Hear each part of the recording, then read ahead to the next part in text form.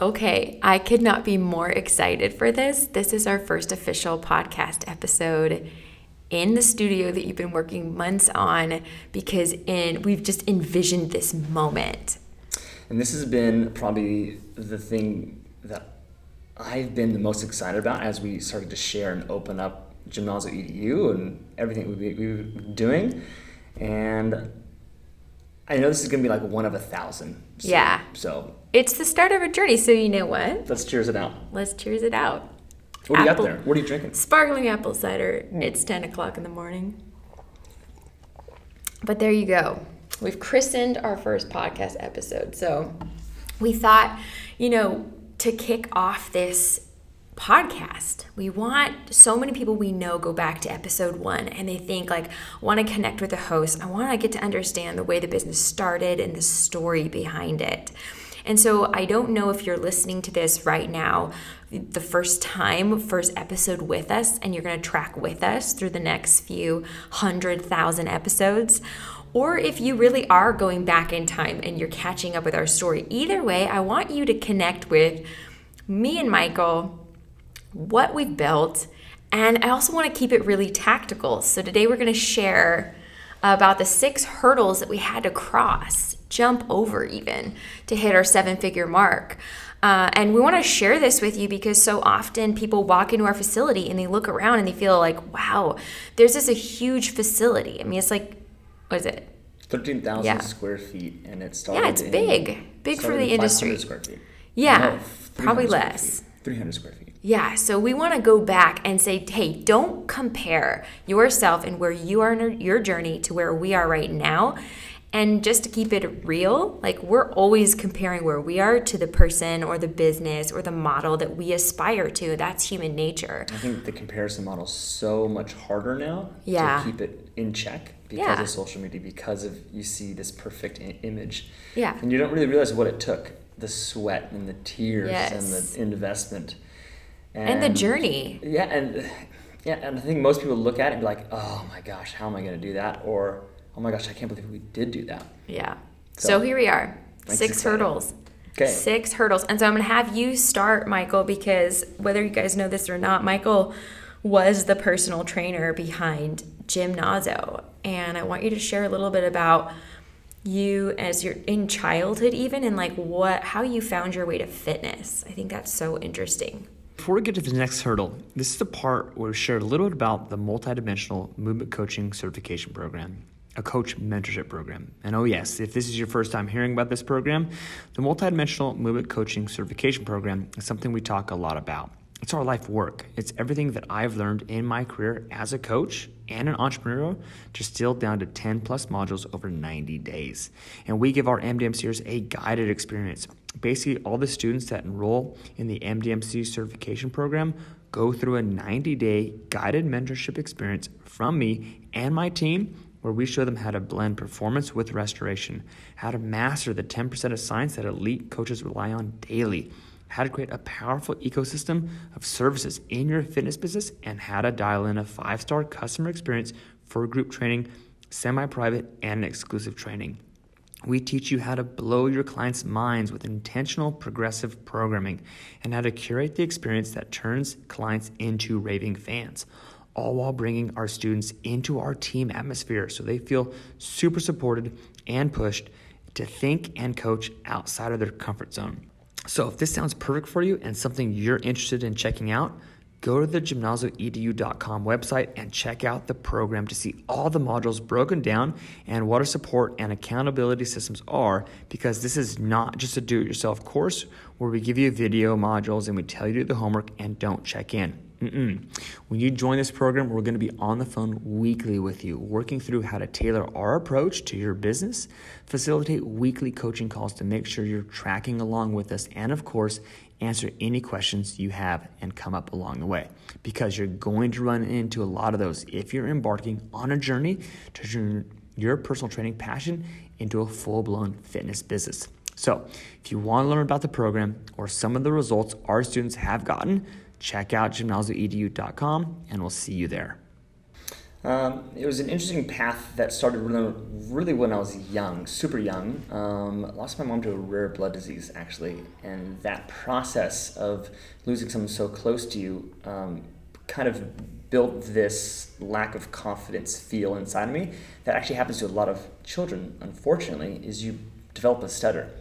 You have this big trauma in your life. And it was amazing to realize that actually how common that is when I just thought it was just something normal.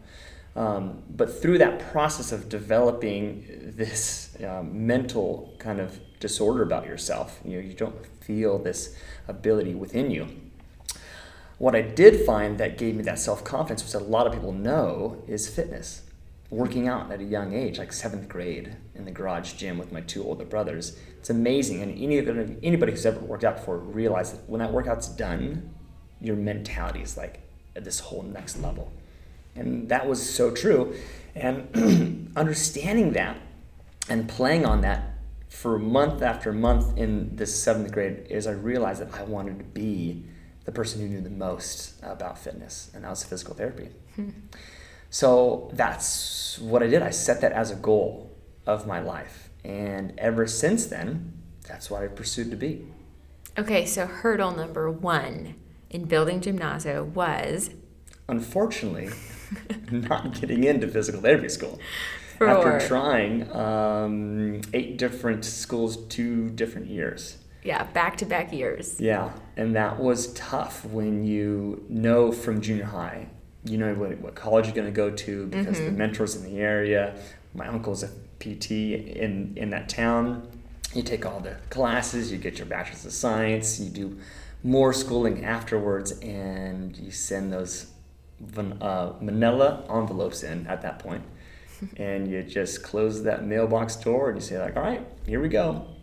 And you get that thin envelope, that thin letter back. Because it's thin. It's just only one piece of paper. There's no welcome. There's no orientation packet. No, there's no or even like, hey, we want to invite you to an interview.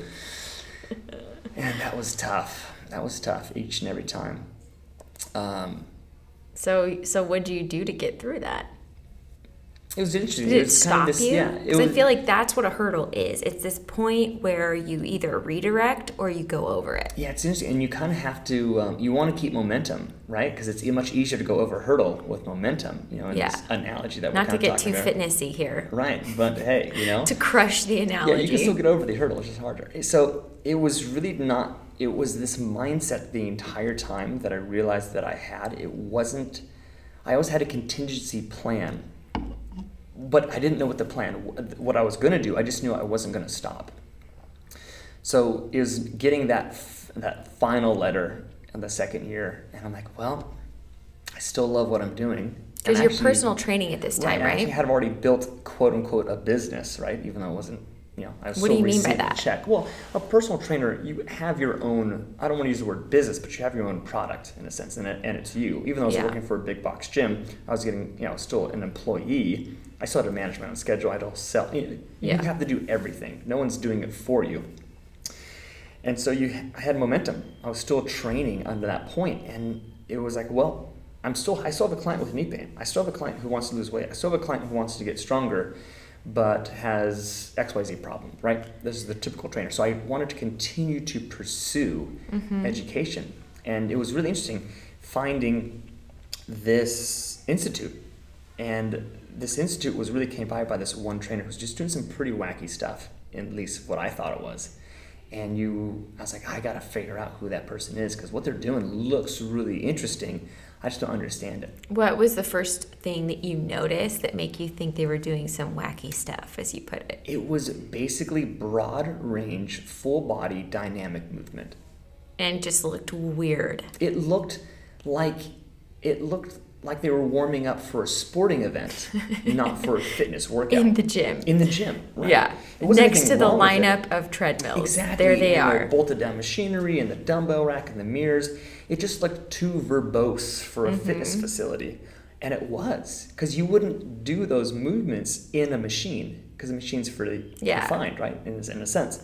So beside it looking weird, what was it about what she was accomplishing in those movements that caught your attention? Because most trainers look at that and go, really creepy, really weird. Something You're you would off your film- rocker, I'm out. Yeah, something you'd film and put on YouTube as Yeah. like a YouTube fill in the fitness. Yeah, okay, so you see that. So why would you, what drew you in that moment? Or was it not that moment? It was something different? There was something about it that was just plain and simple, authentic. You just saw it and you're like, you know what, that looks different. A, no one's doing that.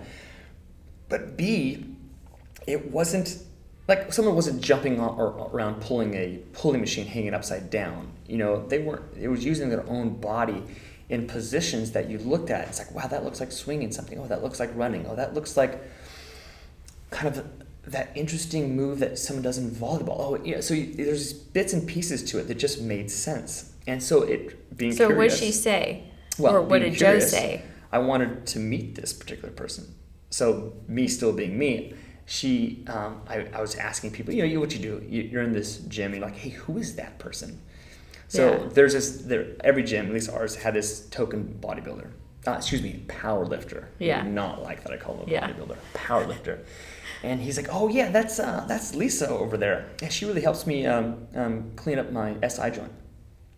I'm like, What? SI Yeah. joint? Like your pelvis? You know, he's like, yeah, my pelvis.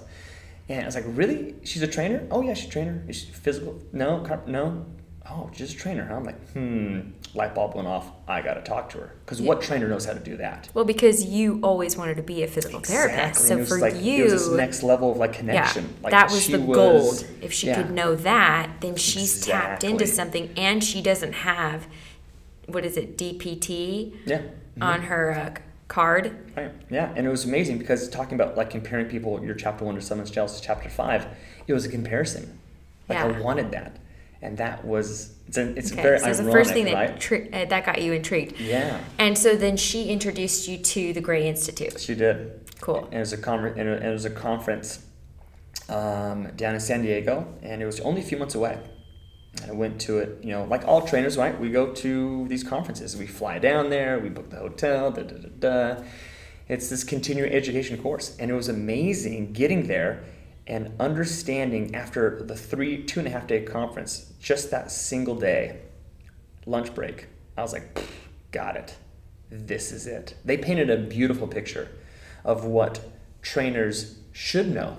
But was it trainers or therapists? Anybody in Yeah. the movement space. And so that's a should really know. important thing, because typically trainers are told to stay in that lane. Well, And they were including trainers with therapists in the conference, It which was is pretty amazing groundbreaking. what they said, like, hey, who's a trainer here? Yeah. What they did is actually, at that point, because it's now, 12 years ago plus, they said, okay, who's a therapist? Yeah. Who's a chiropractor? Who's a podiatrist? And then the Occupational last therapist. question was, okay, who's a trainer? But You see, know? that's our industry. I We're know. always, Oh, and if bottom of the totem 2020 has done anything to cement us anywhere, it's the bottom of the totem Right. pole. But what's fascinating is that the way that they described it, it was, you don't need a license for this. This is just knowledge of human movement and human understanding. And it was interesting, getting a Bachelor of Science in Kinesiology, like, oh, I took biomechanics, I took da-da-da. And you realize, like, no, you didn't. You took textbook biomechanics. Yeah. You learned about lever arms and hinge joints. And it's like, oh, yeah, that's just the elbow. The elbow doesn't work by itself. It works with the shoulder attached to it, and it da-da-da-da-da-da-da-da. And I was never taught that in college. So therefore, all my certifications, all my continuing educations, even like corrective movement specialist certification, was all protocol-based, traditional 1970s physical therapy. So I feel like an entire episode probably needs to be You can with go Gary deep. Gray to go You into can go deep. depth of like what his whole Yeah. path has been. But the point here is like it captured you and it Mm-hmm. legitimized your profession as being included at the seat at the table Right. of helping people move through dysfunction, and it really fed that like hunger that you had to elevate your knowledge and to really help people. Yeah, for anybody listening, I just have to say this point. It's realizing that as a physical mover, as a personal trainer, like we're always in this hunt to understand more, to not get stuck, to help that client get through it. We have all hearts of gold, and we feel that. I know we all feel it when we just can't deliver what we want to deliver. And to feel stuck sucks. I'll be saying it that simply. And this was like, oh, there's always an option. There's always an option. So I just wanted you to know that there is always an option in movement, in SA. And this thinking, this methodology, unlocked that. And again, the hard part is, just because you unlock something doesn't mean the door opens. Well, yeah, because you have to work for it. So this is bringing me into, this is sort of hurdle 1, but it's starting to become hurdle 2. But hurdle 1 is, what do I do if I've been rejected from physical therapy, but I want to help people get out of discomfort and into their potential? Because that's really what you've always been focused on. Right. But it's rare for someone in fitness to be interested or even have the balls to say, I want to get into their dysfunction and I want to help them move out of it. And so I know that's always been your heartbeat, but you go to this training, you get a seat at the table, even if it's at the end of the table as fitness trainer, and you come out going, cool, I'm going to dive in. I think the program was $15,000 at the time to get that 10-month mentorship, hands-on, a lot of different things. And $15K as a fitness quote-unquote certification, huge deal. Is like no one will do that. Yeah. It's a big deal, but it got your attention because I always believe those kind of dollar signs like get you to show up and make it work because it's a lot of money. It's a full investment. And so you do that. And then all the examples are curated primarily for the clinical business model. So it's that one-on-one in a treatment room, like a 10 by 10 treatment room. These are physical therapists teaching what they know about physical therapy. Yes, and biomechanics, chain reaction, all that stuff. So you're sitting there going, great, I'm absorbing all this information. It's everything you probably wanted from physical therapy school. And now, oh wait, but I'm a personal trainer at this big box gym. How am I bringing this? Like, what am I doing to bring this education into the sexy, fun energy of fitness? And so it's easy as a one-on-one trainer to start the session, turn the clock off. Hey, let's focus in on this. Yeah. But at that point, I've already developed a group training. Yeah, and for group leverage. Training is way more of a lucrative business, right? You said leverage, yeah, right? Is. I mean, you'll be a one-on-one trainer forever, but you can be a group trainer and have another life like that. So that's kind of my general statement on it all. And to piece those intricate details into a group training program was certainly a challenge. Certainly a challenge. But it was one of those things like you just realize that it was possible. It's this whole thing, like, it is possible. Yeah. I think that's one thing I've always known about you is, and obviously when we met and started dating, it was one of the big things was like, you just keep going. Like I don't know that I've ever seen you stop for a no. Seriously. Maybe you. If I say no, you better stop. But I really haven't seen you do that. And so it's funny to me to go back in some of these stories, like the folklore of gymnasium, and like try to imagine you learning about this clinical setting and then look at your group training session of like 6 soccer moms at 7 a.m. on a Tuesday and go, great, we're going to mobilize whatever body part today through this workout. Yeah. And then this brings me to hurdle 2.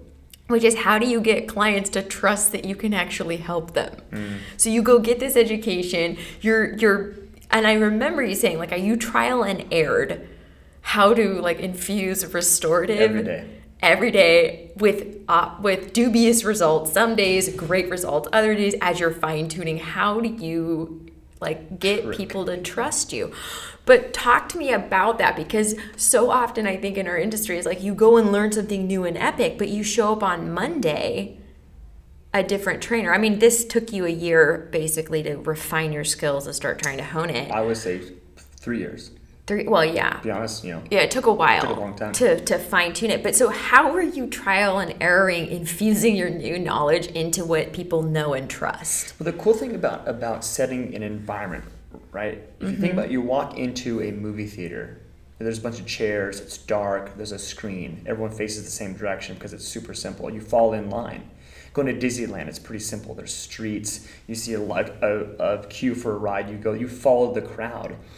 What we did, and what I did with Gymnazo is because I had the availability to, is I was able to create my own environment.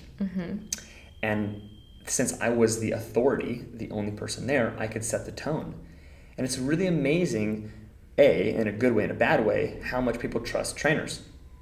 It's a good thing, it's a bad thing, because they have a lot of education or they don't. And there's a lot of confidence or fronting confidence in the Without a industry. question. And confidence will get you in the door. Right. So being certain of what I was learning, I could set up my facility to match it. So when people look like, oh, what's that funny looking contraption there that looks like a torture chamber? Well, that's just a true stretch. Oh, it's a stretching cage. And I already purchased one. How about you get in it?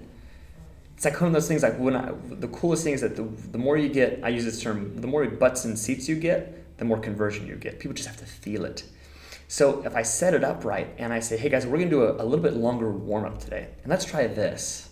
Let's try this. Yeah. And those little try things, like, man, I've never felt a hamstring stretch like that before. I'm going to pause there because that's a huge behavioral science piece, which is you can get people, because no one likes change. There's a great book called Don't Move My Cheese, which is basically do not mess with what I know and love. Right.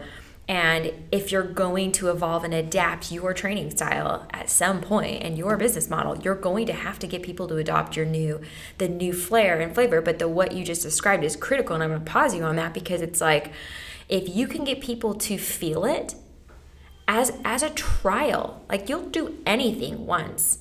But if you feel like, oh, we've changed our method, there's resistance. Mm-hmm. There's less resistance if you go, I'm just going to try something. What do you think? And now they're in the decision seat. They're influencing you. In fact, they're influencing you. They think it's their idea because they said, I liked longer warm-up. Now when you do longer warm-ups, they're part stakeholders in the way your vision is unfolding.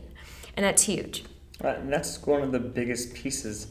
Like, we all love to feel good. It's just real simple, right? Yeah. It's real simple. So if you show someone even the slightest bit of how to get there, it's this trickle. It's like you want more, you want more, you want more. And what I love about fitness is it's been it's been around long enough where people have gotten used to the ho-hum of treadmill alley and lifting weights and things like that. And what I also love about the fitness industry and dislike is that it's a huge trendy industry. There's trends coming and going all the time, whether it be fit, whether it be equipment, whether it be this, And in this time frame, CrossFit was just starting to come up. Yeah, what's the time frame? Date it for people This would be 2010 to 2013. Yeah. No, that's not true. 2008-9 to 2013 is when this snowball started to kind of go. And what's interesting is that people really started to love that type of group training, because the group training typically was like you have this instructor on top of a stage with a mic and they just do their thing. They follow along. Totally like on stage actor kind of thing. Don't come off the stage. Oh, don't do that. Yeah. That's not don't good. Walk amongst the people. Oh, don't do that. No. So it's interesting. So this was like definitely like the whole spin, and there's coaching the people on the floor in the mix, even if not doing, it's like you do less of the workout with them. You're actually coaching like a basketball coach is on the sidelines. He's not playing basketball. He's coaching with them. So that was the kind of this whole trend that was starting to happen.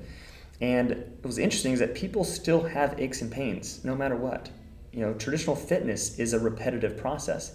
So to blend this mobility, stability, physical therapy notion into what I just started with, was warm-ups and cool-downs, like actually doing a thorough stretching cool-down functionally, not sitting down and bringing your, the heels together and doing a butterfly stretch, but actually applying it in this new method of upright, functional, biomechanical, chain reaction movement stretching felt completely different.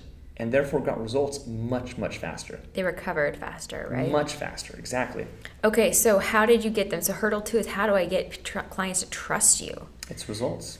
Sure, but how do you get them to trust you with their pain? Exactly. Because that's where it hits the road. Right. So it was interesting as I did both, as I took my one-on-one clients and I helped them get rid of general aches and pains. And then I said, hey, you know what? I think I can save you some money. Seriously, that was the hook.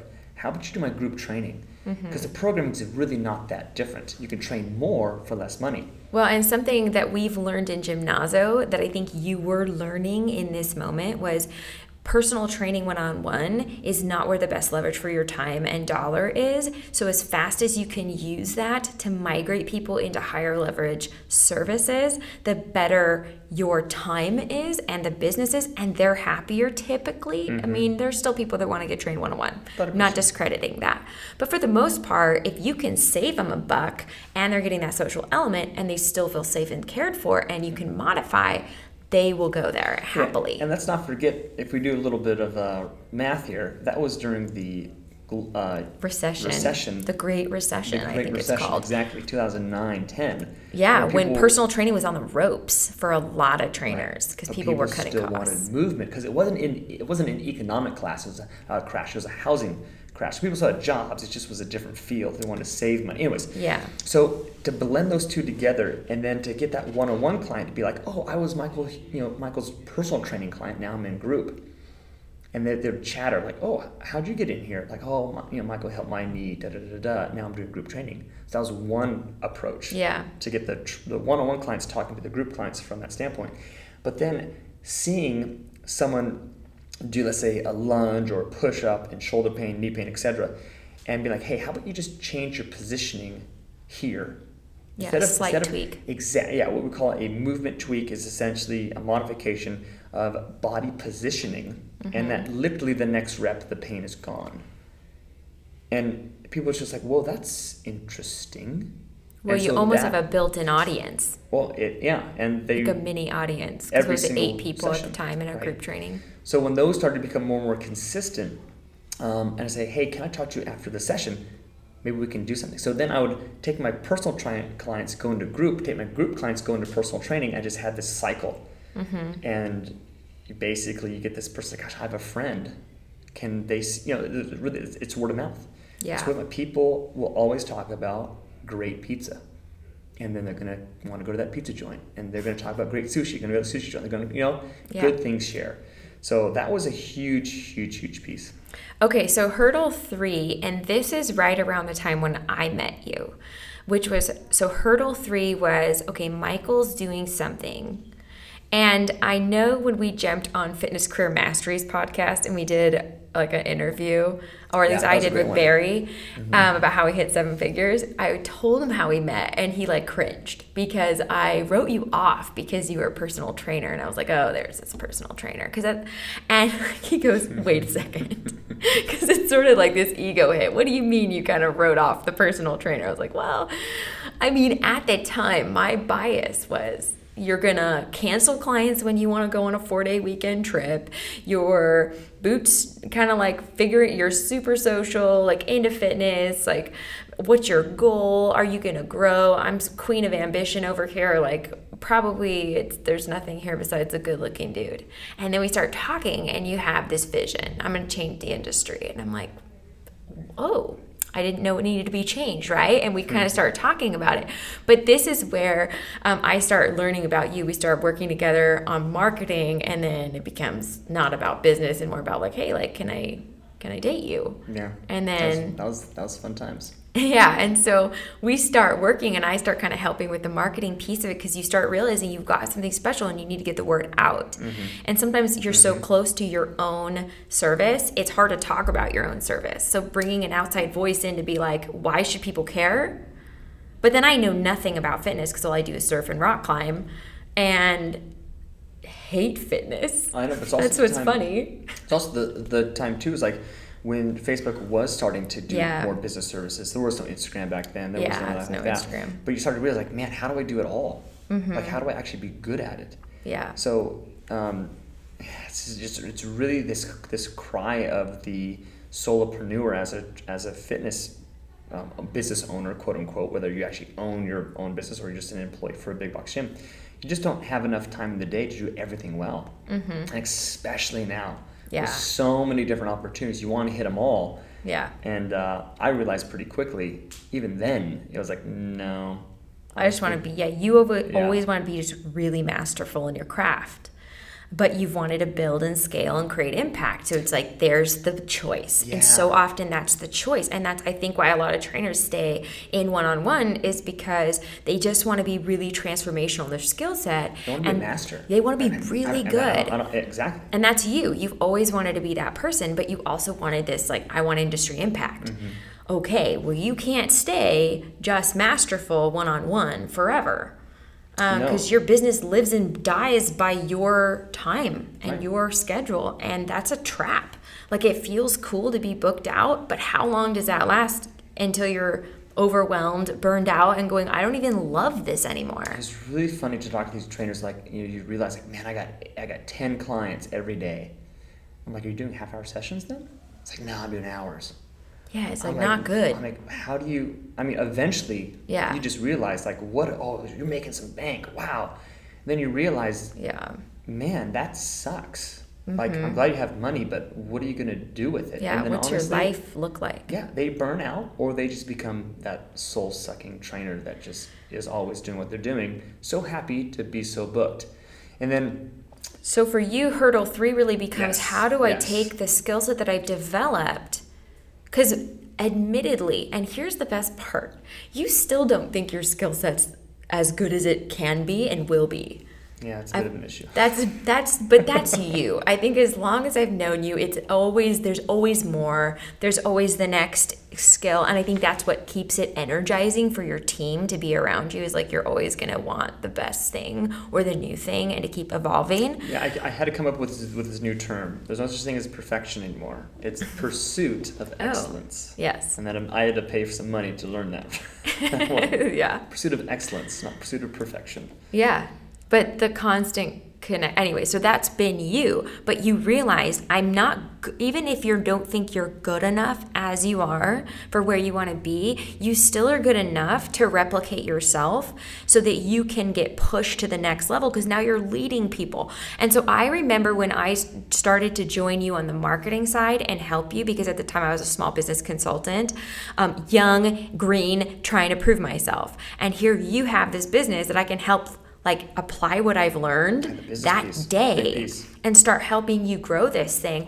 But you sat there and said, I need to replicate myself as a coach. And you put together this internship program, I remember. And we were feeding off of the local university for their fresh best kinesiology students. Exactly. And we were giving them college credit to be part of our 10-week intern, or was it 12-week internship, I think? Or is it the quarter system? 10 weeks. 10 weeks. That's what quarter is. And I remember that you had planned it all out. You were so excited. And you had 3 interns. It was you and Trevor. Trevor was your first hire. So you'd already figured out how to replicate yourself, and I cruised into the scene.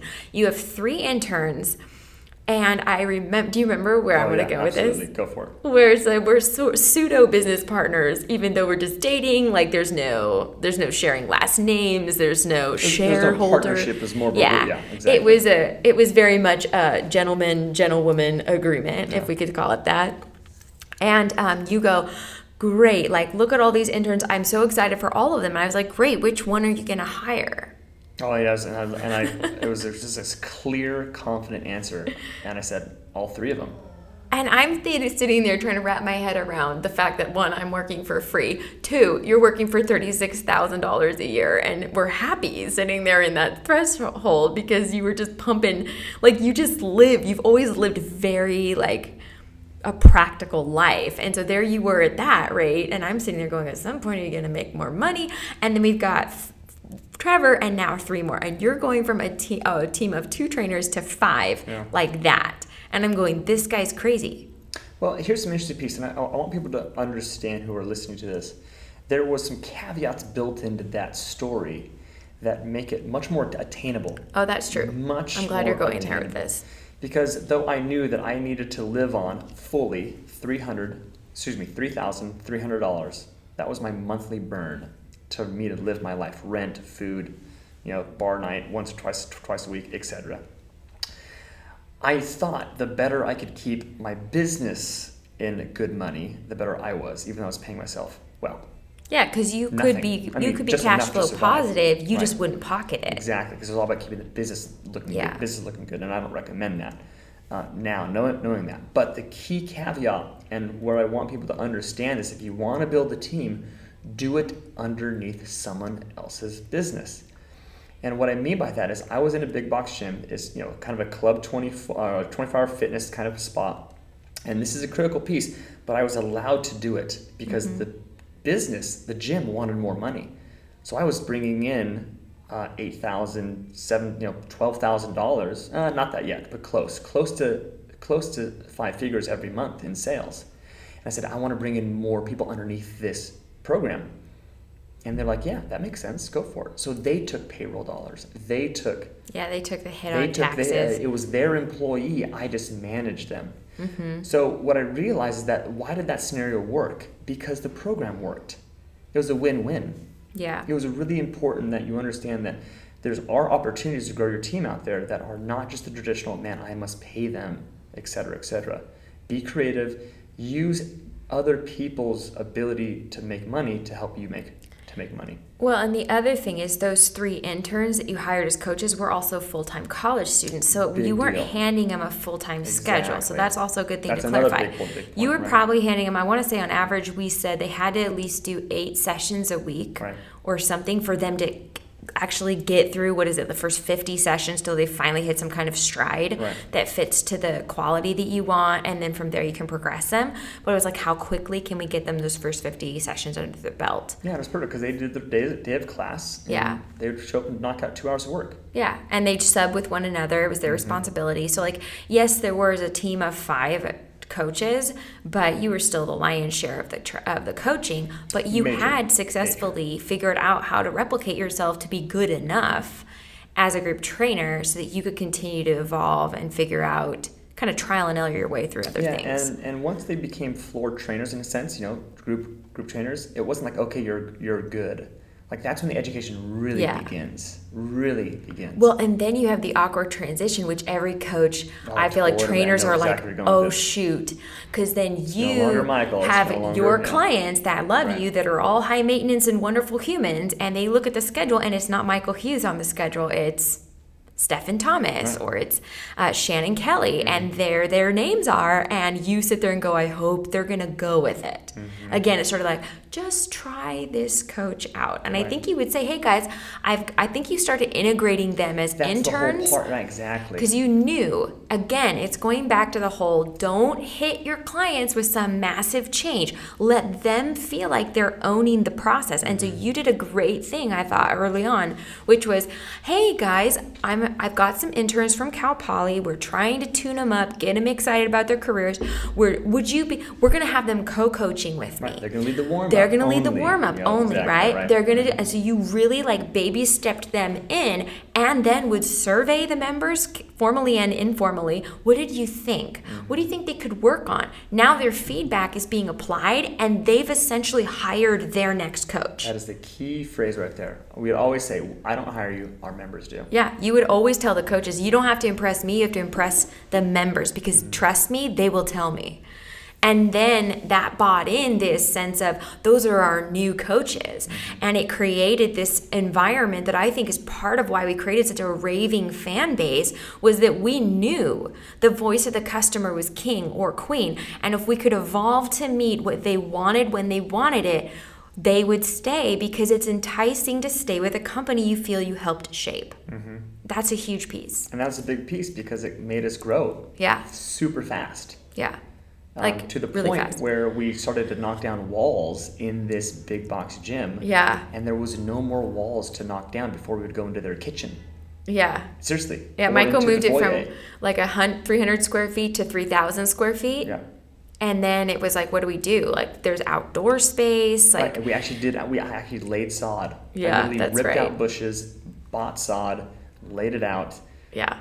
All created a hot lap around the parking lot, dragging tires. Built an outside throwing wall. Yeah. This crazy thing is, and again, it was awesome because the gym was like, yeah, we'll pay for the equipment, but the labor is the most, everyone knows that labor is the most expensive part. Why did the labor for free? Yeah, I remember. So I lost many weekends to you out there pulling out wires, and I'm sitting there going, what are you doing? How do you know what to do? Right? Sweat equity. Right? For sure. So, but leaving was the hard part. Okay, but hold on, because that is, what is this, hurdle 4. how to open your own facility and could we afford it? Because at this point, we were what we call incubating within a big box gym. I use that same phrase. I love that phrase but seriously, what's crazy about it is they were taking 25% off the top. You would whittle them down from what? Started at 40. It started at 40%? As a personal trainer, yeah. As a personal trainer. I would get 40%. But I thought that's because they liked you and you were the top selling personal trainer. It was, and then they kind of realized it went too far. Yeah, because no business, FYI, should ever give 60% to your trainers. If you have personal trainers under your brand, that is not a scenario you can win with. That's my little business tip. Okay, but so anyway, so you had whittled them down to get the best deal. Right. That was like this hush-hush deal. And then you had four other trainers underneath you, 92 clients that were having to pay for your gym fees, which were like $150 a month on average, on top of the club membership, which was $65 a month. Exactly. So then we started to realize not only do we have a ceiling on the square footage, so we can't really max out any more clients, but people are getting double charged just to join us. So we were feeling like we were actually charging $210. Yeah. That was our fee, $210. Yeah, which in our small town, that's like astronomical. Like, why would I join this gym I don't want to join your gym that I do? This is also 10 years ago. Yeah, and so this is just becoming and then we're trying to work with the clubs. They had multiple locations. We were like, maybe we can expand out their locations. And it just was like, that's just too crazy. And then I remember we had this come to Jesus conversation where you said, Peyton, what is the worst case scenario? Yeah, I remember. Like, we had this little side office in the... Were we married yet? No. Yes. I think we were married at this time. Yes, yeah, we were married at that time. And we had this, our second room, and we're looking back and forth after dinner. And I said, really, again, listeners, like Peyton was the spreadsheet business, consultant. I'm like, this is not my space. Go to that computer over there, get that spreadsheet, and write down the worst case scenario that it still works, right? No, you said worst case scenario, and then I hit you back with this. Well, okay, yeah, the worst case scenario. If we go beyond this point, it's dead.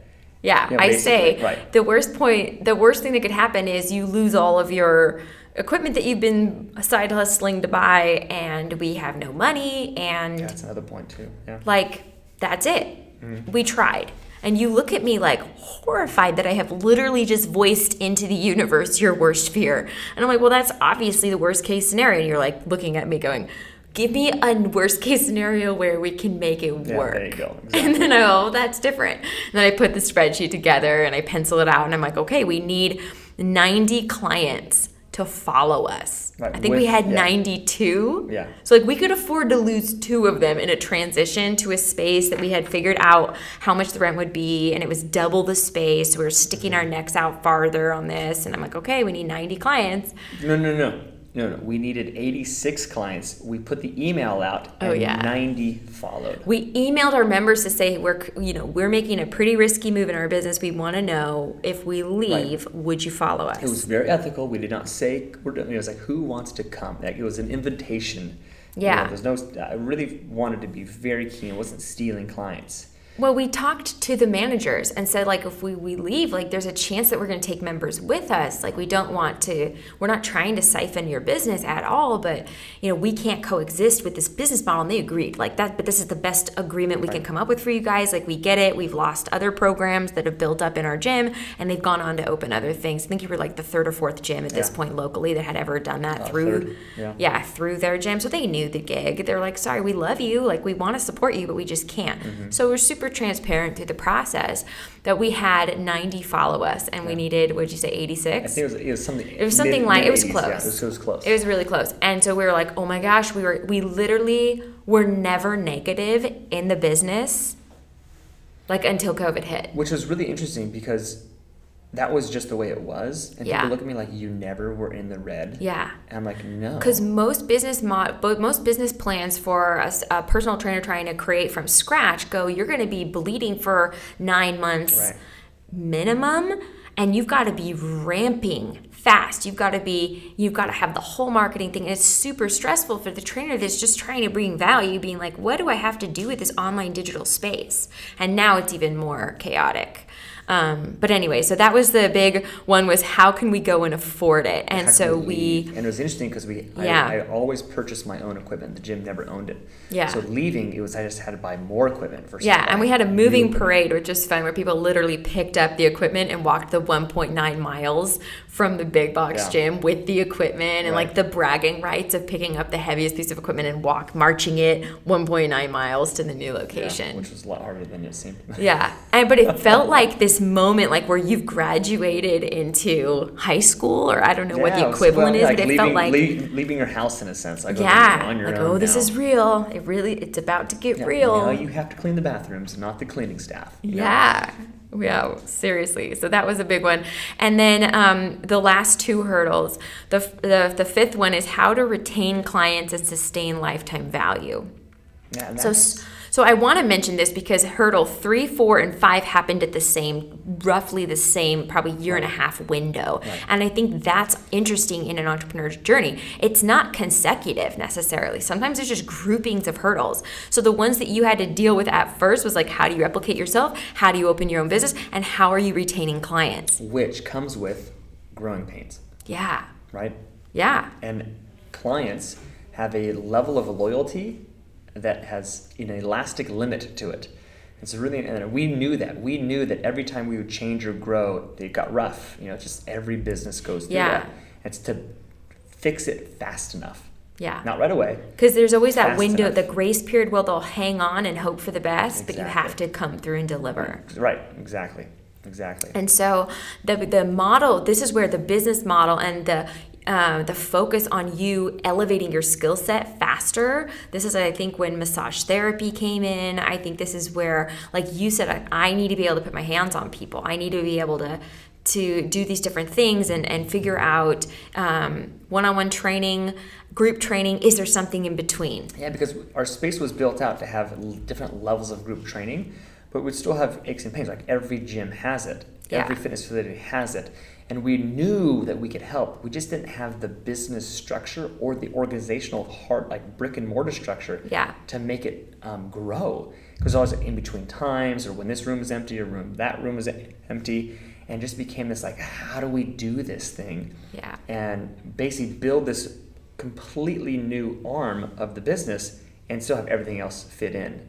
And that's, again, when another huge hurdle came up. But it was basically figuring out the logistics of how it all goes when you have trainers coaching a G level 1 program. They're kind of our base level, then our level 2, then our level 3, and then still getting these one-on-one clients in there. You know you can help, you are helping, but then realizing, crap, I can only see one a day. Yeah. And that was really hard.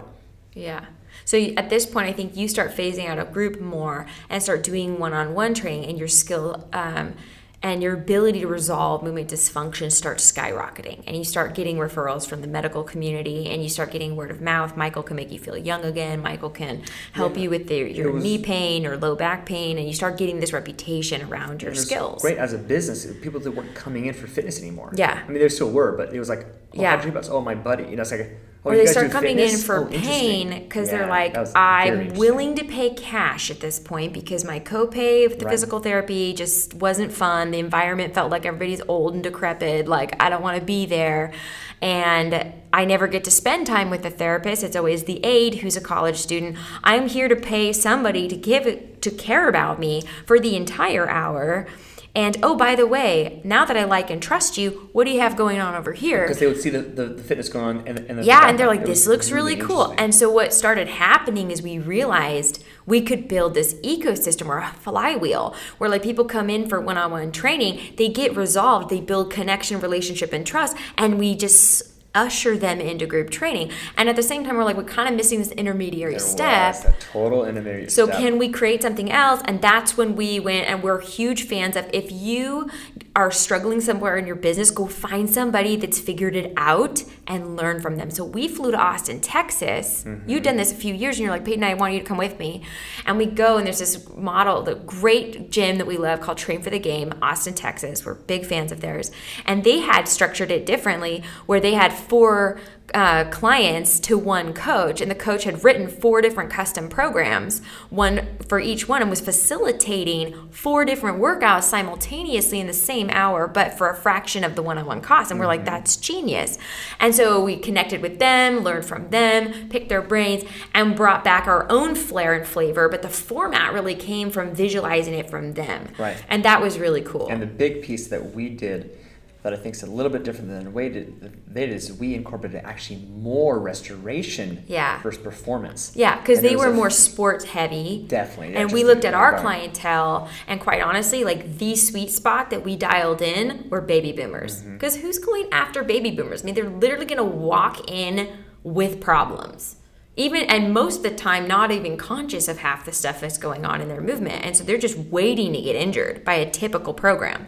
So when you build a model around this, and now you're getting the one-on-one pain issue clients, they're going into semi-private, and then they're going into group. Now you have this ecosystem, whereas like if they're in group and they get a little tweak, they can go to semi-private. Yeah, and it's not the huge financial hit. It's schedule, and now you can retain clients. Right. And your lifetime value, which is one of the key metrics you need in your business, starts to go up when you realize, gosh, if I can just keep this client that's paying me, $2,500 a year, if I can keep that exact client paying me for 3, 4, 5, sometimes our clients are like here for 10 years with us, like, holy moly, that's not a $2,500 client, that's a $50,000 client. That's a big difference. Big deal. And the low-hanging fruit in sales is always someone that's bought from you before. That is the easiest win-back scenario because they know it. And so even if they're cycling through different programs and they come back to you because they got broken somewhere else, but it was that fad, whatever, you stay true, you stay good, you build that ecosystem, there's a place for them. And anyways, that was like the big epiphany of Hurdle 5. Was like, if we can figure that out. Biggest growth. It wasn't we got new clients. Yeah. We got with the same client for more services. We doubled our business. I want to, and I figured out the data, and I should have brought it in the podcast. I'll have to bring it in a different time, a different story. But I remember we doubled the dollars in our business by only adding like 50 clients. Like we went to like 400 clients, from 200, like 4. Well, we went from like 350 clients to 400 clients, but we had doubled the revenue because we figured this out. Just crazy. So anyways, a huge, huge breakthrough. And that brings us to the final hurdle, which was, how are we going to scale and grow this? And it was this fork in the road. We were on opposite ends of this. And honestly, we had kind of been avoiding talking about it for a good year because we just had our first kid and it was crazy. And I was trying to figure out how to run a business and if I want to be a stay-at-home mom. And that's a whole different topic. But we were like, we'd hired some consultant to come in for a strategic planning session. I remember that. And it was this, I'm on one side of the fence, you're on the other side of the fence, and we are digging in deep. And I was hardcore for brick and mortar, and you were hardcore to go online. But you didn't want to just go online. No, it was different. Yeah. I wanted to, to train a client to change the industry is really hard. But to train a operator of the industry to change the industry is much easier. You can reach more impact. You can reach more people through trainers than through people. It's because I was that trainer who got seriously impacted and saw the light, saw the difference, saw what the industry was missing. Not was doing wrong. I want to be very clear about that. Not necessarily doing wrong, but missing. And it allowed me to take that information and input it into my own style. Yeah. And that was the key piece. I mean, everybody wants that. Everybody wants to take knowledge and craft something they feel is theirs. I think that's what college education really should be. Yeah. It's like, I got this great knowledge, I'm going to go do something with it. Yeah, here's all the elements you need, make your own recipe. Especially in kinesiology. Like, you walk out of it and you're like, okay, cool, I know about the human body. What's a job that I can do? Yeah. And you're like, there's crickets. Oh, you could be a personal trainer. Or be a salesperson because you're really good with people. Seriously. And I feel like that's more of the career path. Yes, which I is have more sad. friends out of King Charles that are salespeople in tech than Yeah. they are in actual moving human bodies. But you see that reflected in the fitness industry. When you look at like who's trying to pitch personal trainers, it's how to be a good marketer, how to be a good salesperson, Right. because you have to get people to buy to feed yourself. Right. So what trainers are starving for, in my opinion, isn't so much just clients as a skill set that they can go and win people with for the long haul. Because there's no point, and I like harp on this all the time, there's no point in getting 50 people through the door every month if 30 of them walk back out the next month. It's a lot of lost effort. That's It's a lot of effort that just ton of effort blown gone. away. When you could just double down on the skills that's going to get 45 of them to stay. Right. It's true. Or even 25 of them to stay, and you're still 5 people better. Exactly. And they stay for 3, 5 years, 6 years, and like it's a better model. So if we preach one thing on this podcast, so gear up. If we preach one thing, it's going to be your career, your coaches. That is the asset on the table to protect and cultivate, and your skill set will take you there. It's investing in it. Like truly, I'm going to say this real quick. It's investing in a thing and seeing it through. Yeah. Versus investing in all things and dabble. Yeah. This industry is filled with the dabblers, and that's a cool, fun industry. But there's not very many masters, not the depth. True practitioners in the fitness field. Okay, so we decided in that moment, no brick and mortar. Yeah, gone. Off the table. But I think I had an ego I wanted the pride of having 10 Gymnazo locations. Like I just wanted that for some reason. It's off the table today, but it's not off the table in 5 years or But 10 it was years off the table in that moment. As the next step. Exactly. In that time, you said, Peyton, when I envision my career, I want to be an educator. Like it lights you up. Not just educating clients, because it also lights you up, but seeing a coach go from awkward, uncomfortable, trying to be someone else, trying to pattern their style off of their role model, to actually owning their power in front of clients with intelligent tweaks, writing a workout that's killer and gaining the trust, like that actually makes you prouder than the win you get with that client. And so you said, if I'm going to navigate my career moving forward, it's going to have to be that way, because I just want trainers to feel this. I'm going to do a little side pitch here, guys. Like the trainer of tomorrow is the healthcare provider of tomorrow, the front line. Like that's the opportunity, that's where it happens, and that's what I believe that we can do if we have the well-rounded tool belt. We got to have tools on all sides of our hips. That's good. No, that's definitely the analogy that we've started to use, and we like it because it's the constant, like if you're going to build tools or put tools in your belt, know which tools to use when, and like create the system that allows you to pull from them fluidly and intelligently and not feel like it's seasonal tools. Exactly. Or strategic. Like it's a good tool. So use it when it should be used, but gain the insight to know when.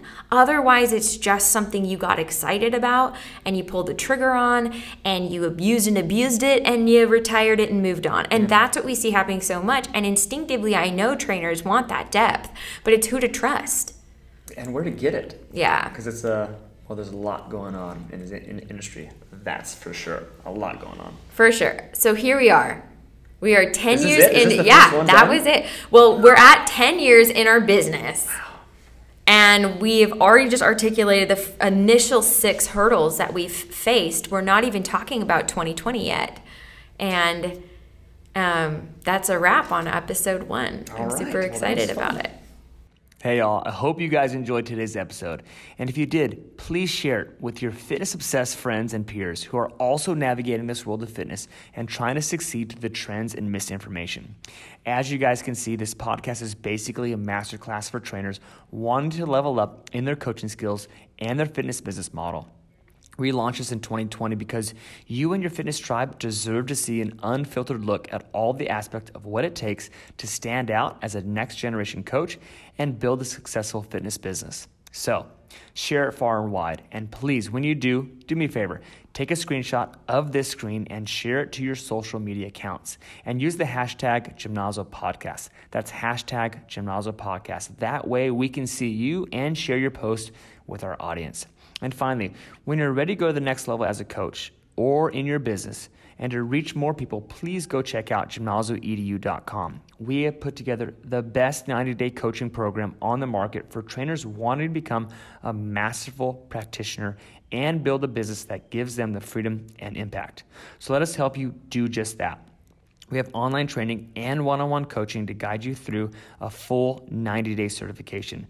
We even get you training our clients live because it's always better to work out your kinks on someone else's clients than yours. But we promise you this, your clients will be blown away by the transformation our program will help you make. You'll be masterful at a whole new level and part of an incredible community of coaches worldwide taking their skills to the next level. So if you thought today's episode had some fire to it and inspired you to take action, wait until you see what we deliver on this program. So just go to gymnazoedu.com and we'll see you on the other side. Remember that turning your passion for fitness into transformation and sustainable business is critical to reaching the people and lives you were put on earth to help.